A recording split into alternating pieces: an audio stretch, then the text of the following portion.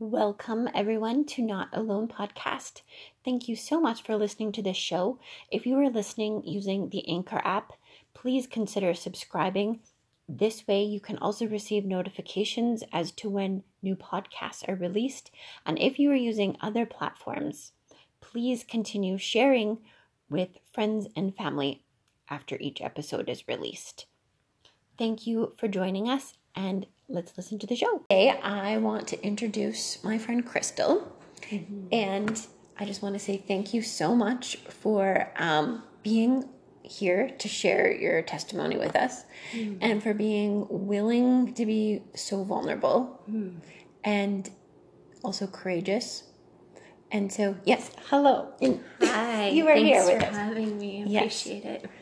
It's so good to have you here. Yeah. It's good to be here. I like listening to your podcast, and so it's fun to be a part of it. Aw, Yeah. thank you. God is always doing something. He is. Yeah. Always. Okay, so where do you want to start your journey or your story? Yeah, I was thinking about that in praying about what to share, and I remembered a dream that I had recently where I just felt like the Lord wanted me to share my story. And you had said something about if you ever wanted to share, you could come on the podcast. And then I was reminded through that dream that I had a man speak a word over me quite a few years ago in Tulsa, and he said, get your story on tape, get your story on CD, write it out, speak it out. You have something valuable to share, and you need to believe that you have something valuable to share and share it. And so I felt a little convicted because I've shared in pieces with people individually. I've shared a little bit of my story. I was thinking about that today. I got to share my story with a couple of journalists when I met my dad for the first time. I met him when I was 17 for the very first time in my life, and then we didn't stay connected. And then again, I met him when I was 40, and just went on this. You know, when you turn 40, you get like nostalgic and thoughtful. And I was like, I'm going to do a 40-day before 40 journey. And I wrote and blogged every day. And then I realized, I'm getting older. I wonder if I have grandparents. And like, I just kind of, my dad kind of came back into my story, and I reconnected with him. So that story has been written and talked about, and I was thinking about that, and I thought, well, that's awesome. I actually had a chance to do that. And I was thinking about, well, there's 50,000 different ways you could share your story, and different themes or different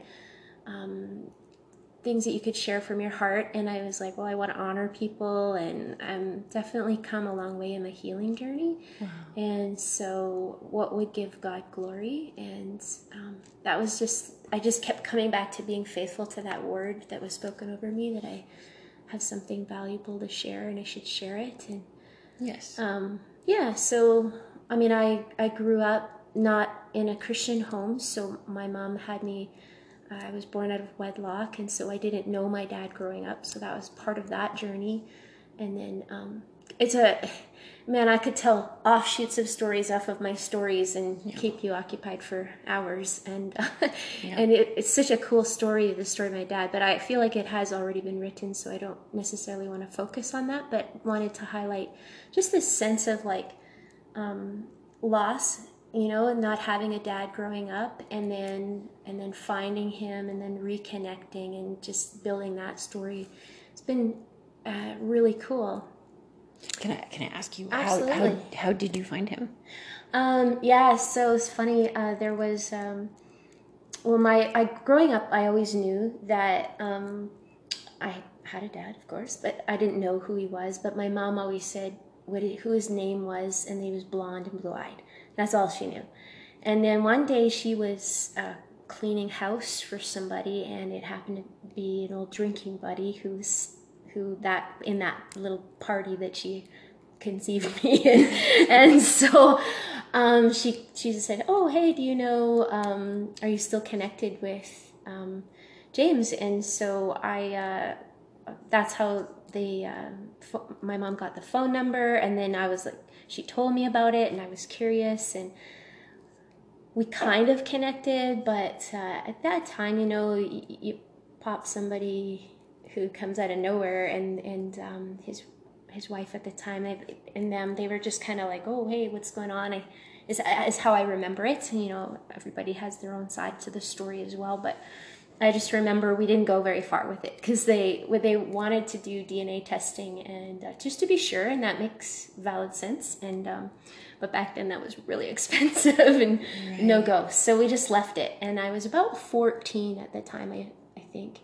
And then years later, I was scanning through. I loved looking through the local paper, and I saw his name and the photographer, and my mom had mentioned he was a photographer, and I saw the phone number. I'm like, I wonder if that's my dad. I'm like, Mom, do you still have that number? And so she's like, yeah, I do. So she looked it up, and it was the same number. I'm like, I think this could be my dad. So I actually went to I sleuthed it. I went to the post office.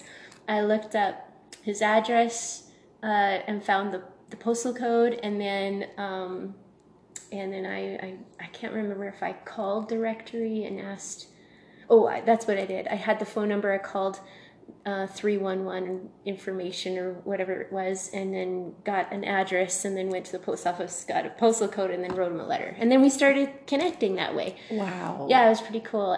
But then I was young. I was 17. I freaked out about the whole meeting him and everything, and just kind of let it be. And we never stayed connected. We met twice briefly, and then just let it be until I was 40. So that's how that journey. And then when I was 40, there was, by then there's Facebook, and there's Ancestry and DNA and all of that, and it's easier to access. And it just happened to be that we had mutual friends who were Christians, and so it was kind of one of those bang, bang, bang, hey, let's meet, and then, hey, we should introduce you to your grandmother. And I was like, hey, wait a second, let's time out, let's just make sure that you're my dad. Right? So then I was like, I'll pay for a DNA test, and then it was more affordable, and of course I was working, so it was not a big deal. So, and when it came back as greater than 99.99% that he's your biological father, I thought, it was no doubt anyhow that I was part of the family. I look a spitting image of my grandmother. My grade 12 picture actually looks like her wedding day picture. Like, we look quite a bit the same. So that wasn't, I was just like, well, I don't know if I'm going to be, calling you dad or uncle, because he's like, well, maybe you're my brother. It was one of those funny stories where, when you're young and you're partying, and I don't know actually, because I never actually went down that road of partying and alcohol and all of that. So but I understand that drinking scene and how it can be. I had a lot of grace for it, I think, to just really realize that they made choices that weren't great, but out of it became a result of me being in the picture. And I'm super thankful for the journey, even though, growing up, I was born in 74. So when you grow up in the 80s, and I remember being in like this class, grade 2 or one of the classes where they were asking what your ancestry was, and I'm like, I have no idea, right? Because you go by your father, right? And so I was like, what does my grandpa say that he is? So I just like, I'm Irish. Like, I don't, and because that's what grandpa always said, he was Irish. Funny thing is now that we're doing ancestry stuff, I don't even know how much Irish we have in us. So it was enough to go on. And it was so interesting, because right now in this time period where people are searching for their identity, they're identifying as this or that or the other thing. And so it's kind of interesting that even back then, as a young child, wondering, well, what are my roots, and who is my dad, and what ancestry did I come from? Those questions were in my heart even as a young, I don't know, I think I was even 6, 8 years old. I was always asking questions. Maybe I'm a little bit more bent that way though too, because I love the whole genealogy thing in my family. So, and I have, other stories too, like where my sister was given up for adoption when at birth, and and I got to meet her when I was 24. Wow. So we were separated, and I got to grow up with my mom, but my sister was given up for adoption. And when I met her, I just remember thinking like this is the stuff that they make movies out of, Wow. just finding her and then being a part of her life. And so it's been very interesting to go that genealogical route and like wondering about your family, your roots, knowing that I didn't know my dad, I didn't know my sister, and now I've met them both. Wow. And it was really cool to meet my sister. I had the craziest butterflies. Oh my gosh. Like gut wrenching, like driving down the street to go. We met at West Edmonton Mall. Was the age difference between you two? Yeah, she's 5 years younger than I am. Okay. Yeah, good So do you remember your mom being pregnant? Mm-hmm, yeah, I do. Do you remember? I was 5, but I still remember. I actually remember going to the hospital. We were at the Royal Alex, and my aunt was helping roll my mom down I actually remember being in the tunnels underneath the Royal Alex. And then I remember sitting outside on a bench with my auntie, and then I was like, where's my babysitter? Just asking those questions, wondering where she was. So I was always wondered about her as well. Yeah. So what was that like? Your mom has the baby, and then you don't actually get to see the baby. Yeah, I never got to see her. Did they explain to you anything? Well, I mean, I was 5. I'm sure they explained, but I didn't understand. I asked a lot. I remember asking when my sister was born. I remember asking a lot about my dad and my sister. Okay. And so, yeah, and I mean, when you're 5, my mom's answers were simple, and it makes sense because you give answers to kids that are appropriate for their age, and so it was a simple answer. Well, we mom couldn't afford to keep her, and I grew up on welfare and like low income family, and it wasn't until God came into my life and I met Jesus, which was a family thing. My mom was married at the time. We were invited to a church, and I remember like just I'm giving my life to Jesus. Like, that's it. Was there like an altar call? Yeah, it was an altar call, and it was Ken Solbrecken at Faith Cathedral Church. And I think it was 1985, because I was 10 going on 11, but I always thought I was 12 when I tell this story before. But I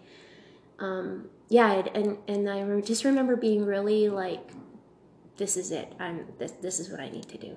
And I don't remember saying a prayer or anything, but I remember going forward at the altar call. It was really cool. So, I mean, when we gave our lives to Jesus, everything kind of just changed, from, I also was like sexually abused as a young child. And so, and I was thinking about, you don't want to traumatize people when you tell your story, but there are things that need to be shared that, just saying that alone I used to feel so much shame and so scared. I couldn't say it. I couldn't even be in a room with somebody else who had been, abused, knowing that they'd been abused. Like I ended up being a part of this small group at my church for healing. And I remember thinking every time I saw any of those women in the church, I was like, oh no, everybody knows. And I felt like I had this neon sign on my head that was like, abused, abused, abused. And like, I just, so much shame. Shame cycle. Ugh. But I think that's why, like that little bit of thought process you had before a couple of minutes ago where you had said, you didn't really want to talk about it. Yeah. In case it bothered other people. But I think... Did I get that right? Yeah, well, yeah. So I do see that, but the reality of that is it keeps you in chains to a degree, and it keeps you stuck in that shame cycle. And the reality is so many women have been sexually abused. Huge. So I think when you can be vulnerable and you can talk about it, it opens up doors of healing, streams of healing. Even if it doesn't happen immediately for somebody, it's going to at least start the process. Or, God works in all kinds of mysterious ways. But he'll do something with it, Yeah, he does. It's so beautiful. At first I didn't see it that way. And it was about me and my healing journey. And then it came to a place in my journey telling my story and knowing that, so I didn't have my dad in my life, and then the man that did come into my life and took that role for a short period of time, took advantage of it. And so that was horrible, yes, and terrible. then there was other abuses that happened that were about sexual abuse that, I don't feel that shame anymore, and I've had so much counseling and inner healing and worked really hard at just like reading books and I don't know, most of all, just having that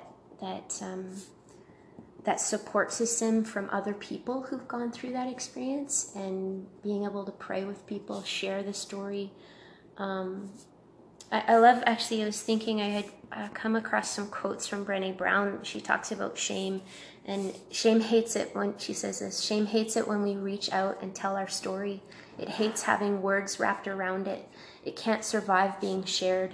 Shame loves secrecy. When we bury our story, the shame masticizes. Like, it grows. Yes. But then she says, if we're going to find our way out of shame and back to each other, vulnerability is the path and courage is the light. To set down those lists of what we're supposed to be is brave. To love ourselves and support each other in the process of becoming real is perhaps the greatest single act of daring greatly.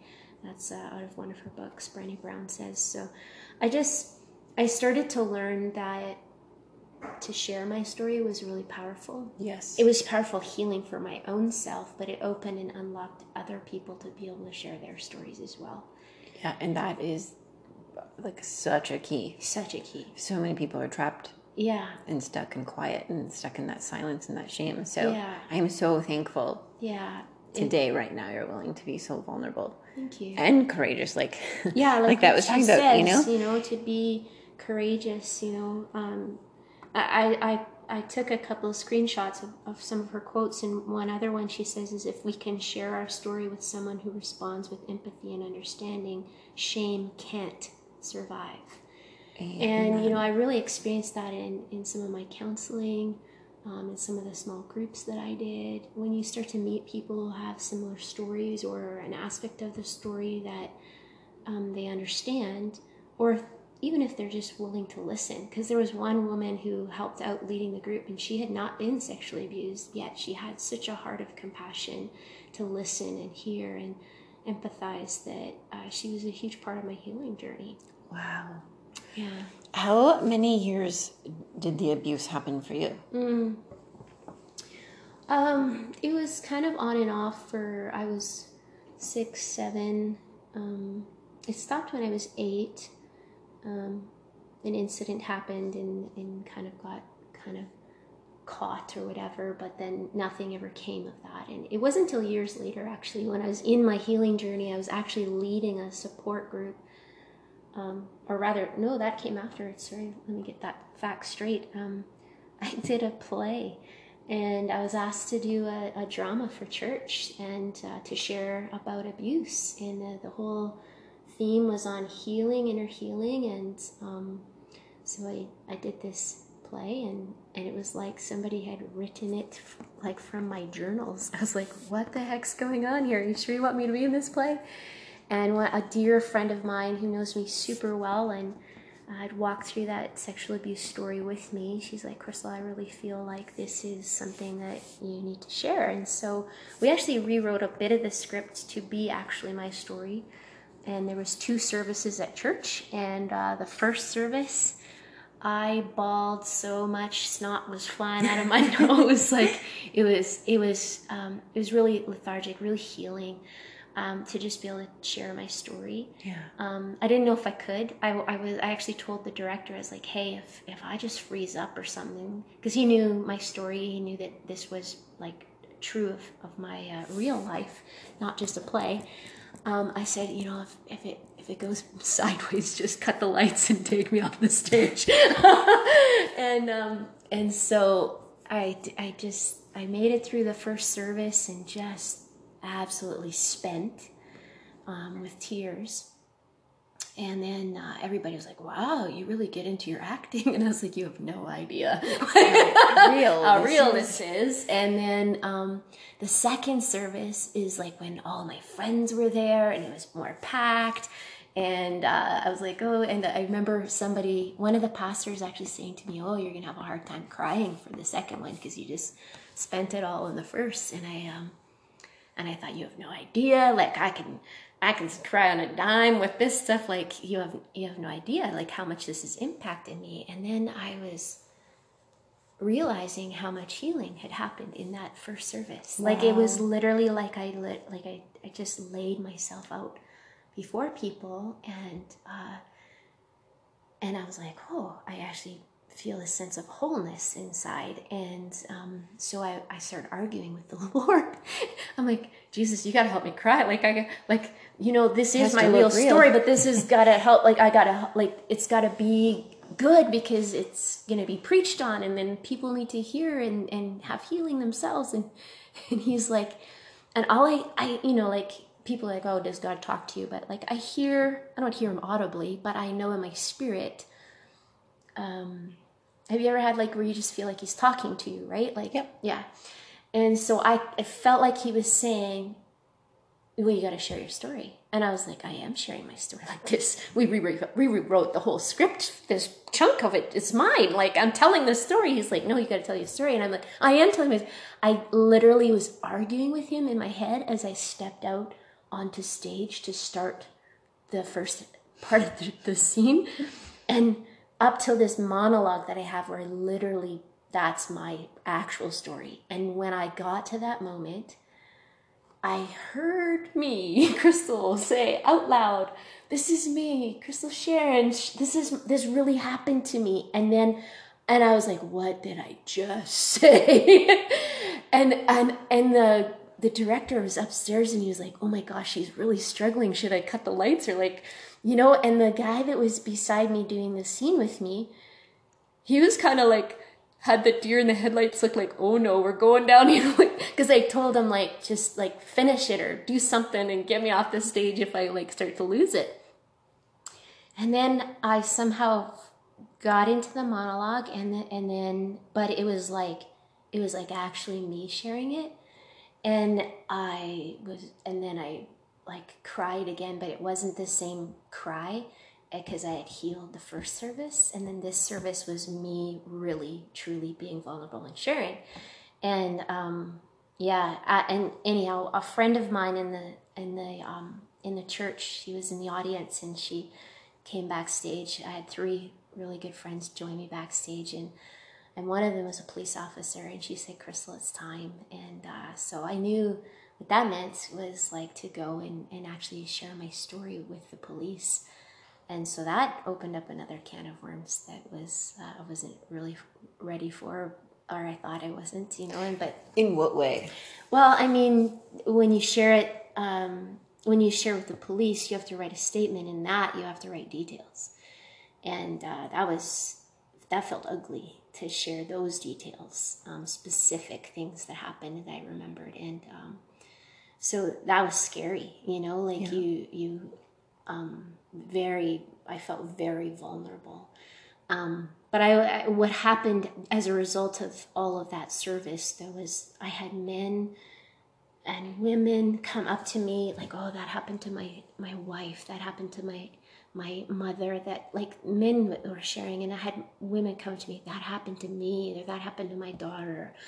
And then Pastor Nancy came up to me and she's like, well, you opened up a can of worms. I was like, me? You're the one who told me to share this. And she's like, what are you going to do about it? And I was like, oh man, Lord, what am I going to do about it? And about a month later, I was in Redding, California, and I walked into a conference, and right in front of me was this woman who she does inner healing ministry, and she specifically deals with sexual abuse, and her book called Dancing on the Graves of Your Past was right there, and she was standing there, and I met her, and I was like, whoa, can we go for coffee? I think that this material is something I need to bring back to my church. I told her the story, what had happened, and she's like, yeah, let's meet. So we met, and the material was perfect, and I read through her stuff and got more healing, and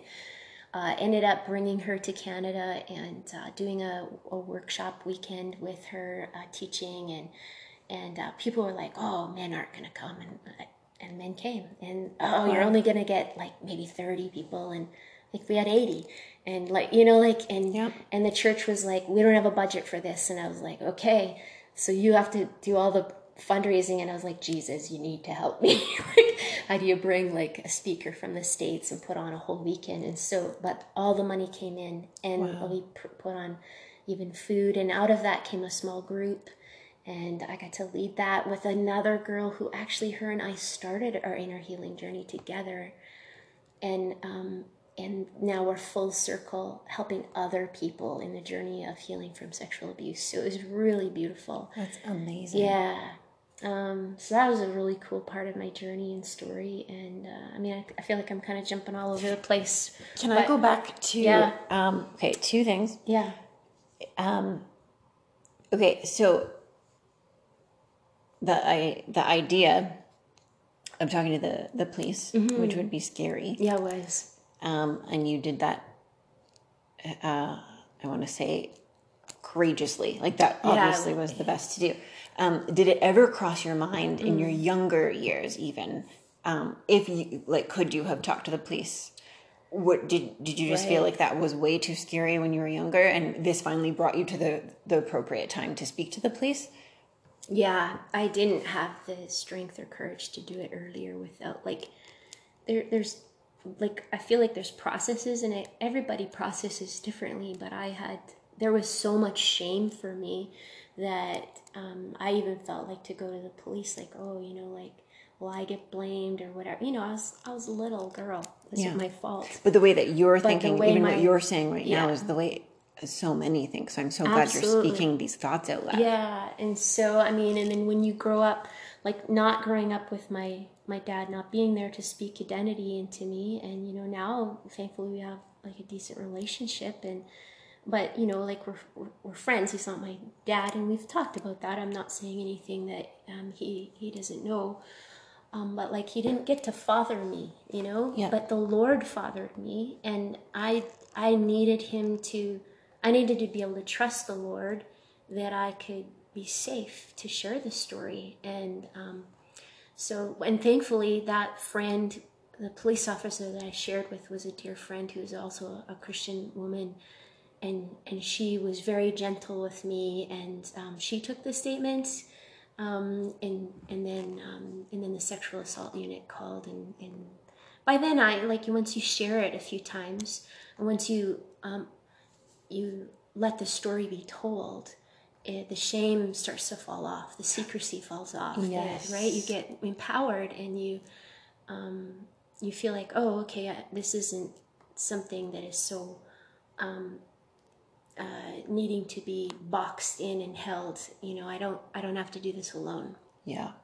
Yeah. So, so I'm super thankful that, you know, and I'm even thankful that my sister didn't have to grow up in that. Like, I know she had her own challenges being given up for adoption, but she didn't have to be around that abuse, you know? So, kind of a lot of restoration and reconciliation that has really happened in my life with like just being restored back to relationship with my dad, being restored back to relationship with my sister, being restored from the sexual abuse. And and I don't know, I just feel like I could not have, I know a lot of people who go to inner healing and self-help groups, and I've met those people, and they're wonderful, dear people who get a measure of help.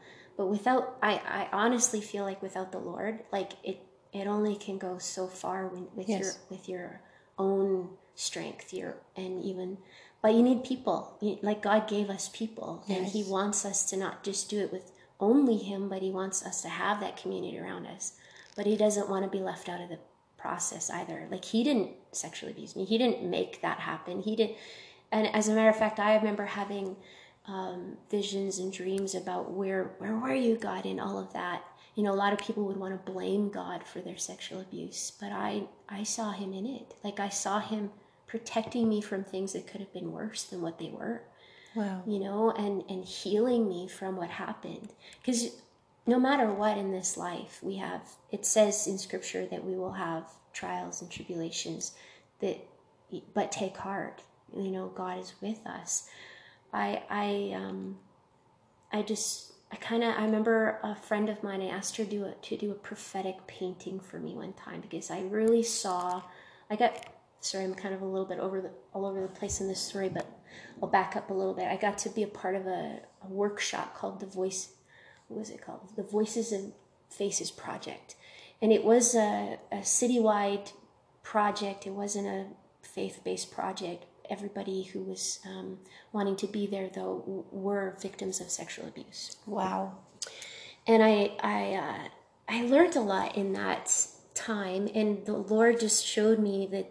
And what I loved about my friend's book on Dancing on the Graves of Your Past, she talks about being a victim versus being a survivor versus being an overcomer.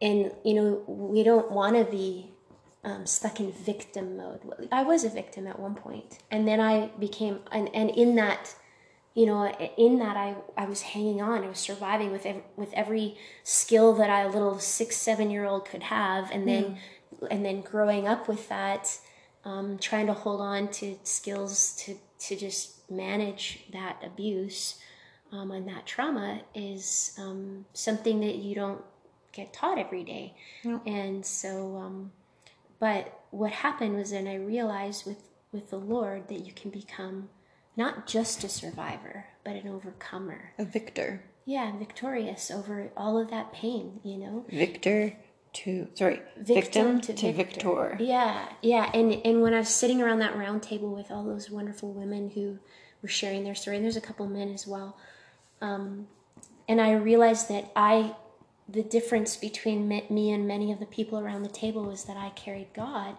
And I got to share a little bit, and I saw all of a sudden a picture of a painting. And it was a black canvas, like just everything dark, dark, dark, just like my past. Dark, awful, yucky, gross, black, blech. Sexual abuse, abandonment, blah, blah, blah, blah, all of it. Poverty, you name it, whatever, as many people have all their blah. It was just black. And then I saw moments in my life where the Lord came and he showed me his love, he showed me his compassion, he showed me he was there, he gave me provision. And over top of the black canvas were these bright splashes of color when he was there with me. And I realized, though, something profound was that the color really popped out and really stood out against the darkness. Mm-hmm. Like it just kind of was that contrast, right? And I don't wish ill on anybody. I wouldn't want anybody to go through sexual abuse because it's going to make you stronger. No. Right. But we all go through stuff, and we can either be a victim or we can be a victor. And I wanted to allow that mess, that garbage, that black blah of my past to become a message of hope and light. And I feel like, that's been the case. I mean, there's moments that I have that I'm like, blah, blah, blah, but they're less and less when it comes to, my past, and it's more present day stuff that I have to navigate and manage, I have a question. Yeah. Just keep thinking about the word forgiveness. What was your process for forgiveness? Because this is something incredibly difficult. Like usually, how do you forgive somebody that has done that to you, right? Right. But as a part of healing, forgiveness is part of the process. Yes. Not that you forgive that person and then you let them in your life and things happen. Not that, right? This forgiveness is very different. So what was your process of forgiveness like? I would say like onion layers. You peel a layer off at a time. And the Lord's really gentle to only give you what you can handle for that moment in time. But like unforgiveness just really keeps me prisoner. I'm going to hold this against you, the other person doesn't even give a rip. If they would have given a rip, they wouldn't have done it in the first place. Yes. Right? So I'm not holding anything over anybody by not choosing to not forgive them. But when I when I choose forgiveness, it sets me free. I'm the prisoner who's in the cage otherwise, like being held captive by, like, not only did that persons do those things to me, but then I keep myself captive by that. That's yucky. And so when you start to realize that forgiveness is necessary because it sets you free, the person, like, it gives you freedom, then you are more ready to give it, it doesn't mean that you forget. No, you don't have to forget. Yeah, exactly.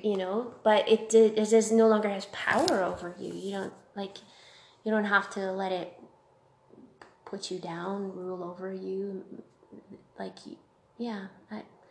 There's a lot of really good words that I wish that would come to mind right now to say about that, but maybe just the simplicity of it is that forgiveness sets me free when I choose to forgive, and it can set you free when you choose to forgive. So, yeah.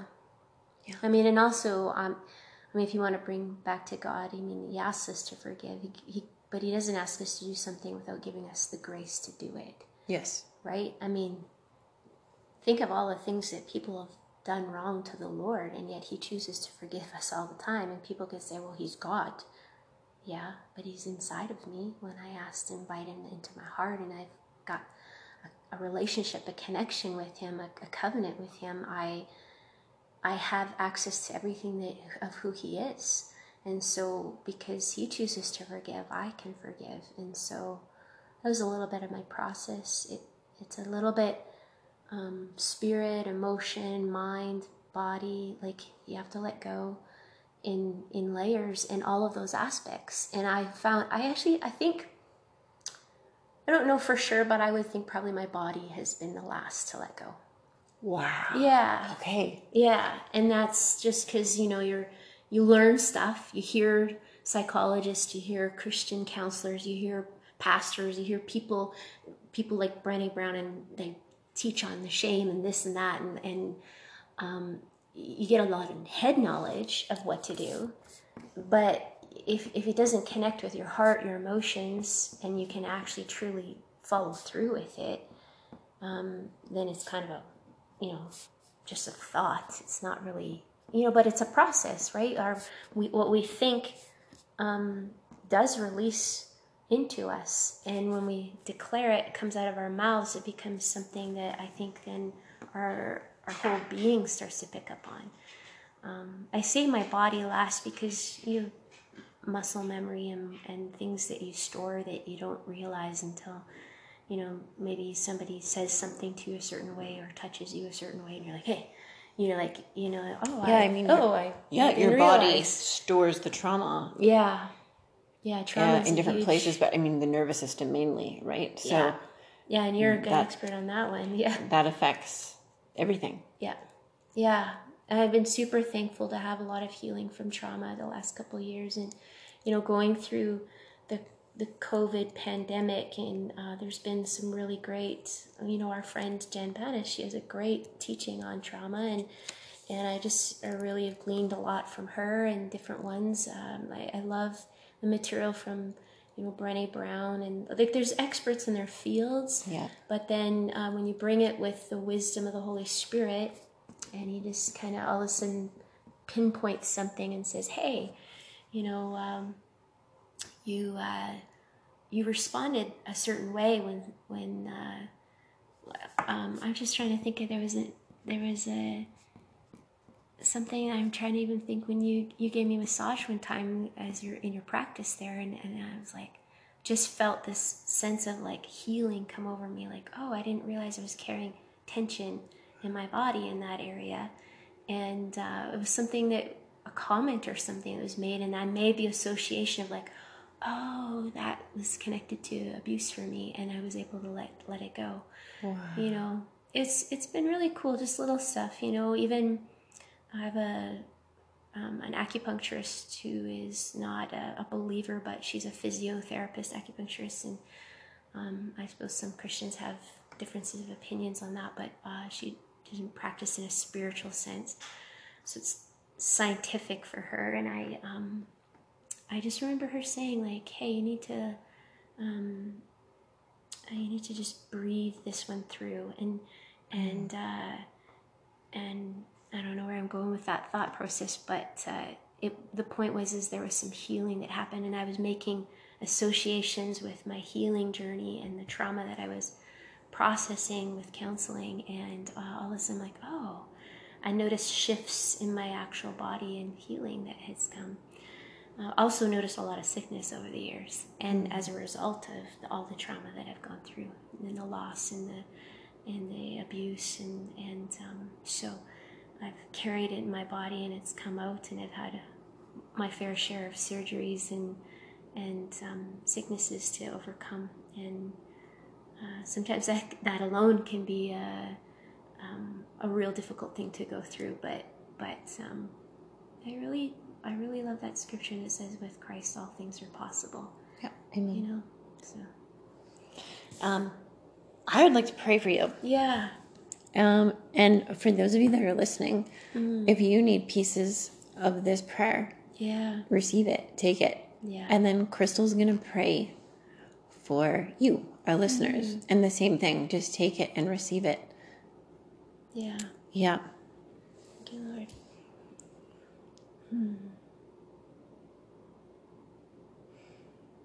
I wanted to say before we pray that in the beginning of your story, and you were talking about when you were conceived, you know, at this party. Yeah. Immediately what came to my mind was, for I know the plans I have for you, you know, in Jeremiah. Yeah. And like, God chose you as such a blessing to be here, you know, and fulfill plans of His for you and for others. So good. Yeah. Thank you so much, Jesus, for this time together, and I thank you for Crystal. And I just thank you so much for her courage and her vulnerability. And Lord, I just want to cover her in love, in safety, in support. And I pray, I ask, Father, just for just a shield around her, and that you will be her rear guard, and just a lion that is roaring over her, Jesus. Okay. And I thank you for all of the healing that you have already done over her. I thank you for the different, just forgiveness. I thank you that she has stepped out of shame. She stepped into the light, Lord. And it's just like when your light shines on people that have been hidden in shame and just stuck, they break free when your light shines on them. And so I thank you that Crystal is right now shining the light you shone on her on for others too. And I thank you for your healing, and I pray for more healing. And I actually ask, Father, that she was talking about her body, you know, and the things that it has even recently been suffering. I just pray in Jesus' name that any residual trauma that has been left or hiding, you know, sneaky in a sneaky way, just that residual trauma will fall off of Crystal in Jesus' name. And we just ask for complete freedom, freedom over her mind, freedom over her body, freedom over every organ in her body, and that you have made her 100% whole in Jesus' name. Yeah. Thank you, Lord. God, I thank you for everyone who's listening, and just thank you for the opportunity that Jessa gave me to share. I know it kind of probably flip-flopped all over with my story, but I pray it makes sense for the people who are listening, and the heart connections that need to happen with your spirit and their spirit for the healing that they need. That something in my story would ignite them with hope, with courage, that they too can be vulnerable, that they too can reach out and get the help that they need. We thank you, God, for your Holy Spirit is the great counselor, and that you counsel us well. I thank you for all the times that you directed me to, whether it be a sexual support group or even just connecting again with my dad and my sister and meeting them and meeting their families, and all the strength and courage that I needed to go through meeting a whole bunch of people that I don't know, and yet they're part of my own flesh and blood, and just how much joy that brought, but also just you gave me the strength to deal with the trauma. And I pray, God, that you also would just be with every listener who has their own story, whatever trauma story they have, whatever dark, black background they have, that you would begin to splash your beautiful, glorious, colorful light on them, and it'd be a picture of such beauty. And you would take their mess and make it a beautiful message. You would take their story of victimhood and bring them into victory. You would just bring them from one place of unwholeness to a place of wholeness, God. You would just, as Scripture says, that we go from glory to glory with you. And I just thank you that you've got people in their own journey of healing, and it is like an onion layer. And I just pray you give them strength and courage to keep going, and that even in the midst of coming out of a pandemic where it seems like a lot of things got triggered for people, and they're feeling really, I've just heard a lot of people feeling really worn and like things kind of came to the surface. And we just pray that you would take that opportunity and just refine them, make them like gold. And I thank you for the beautiful podcast that Jessa has here, and just pray that whoever needs to hear this would hear it, and they would just, the Spirit of God would just minister to them right now where they're listening, and you give them tools, whether it be counseling services or a book or a passage of scripture, or just even something in nature that gives them a sense of your peace and your presence and your hope. Just speak to the people right now and bring them into healing in Jesus' name. Amen. Amen. One last question. Yeah. As you are standing here today, what could you say to a woman right now, or even a young girl right now, who is afraid to take steps of healing, or who is afraid even to take their story to the police? What is just one thing you could leave in terms of encouragement for them? You're not alone. And even though it's scary, it's worth it to get healing. So do whatever it takes to get that. And ask Jesus to help you, and he'll take you every step the way that you need to go. Yeah. Okay.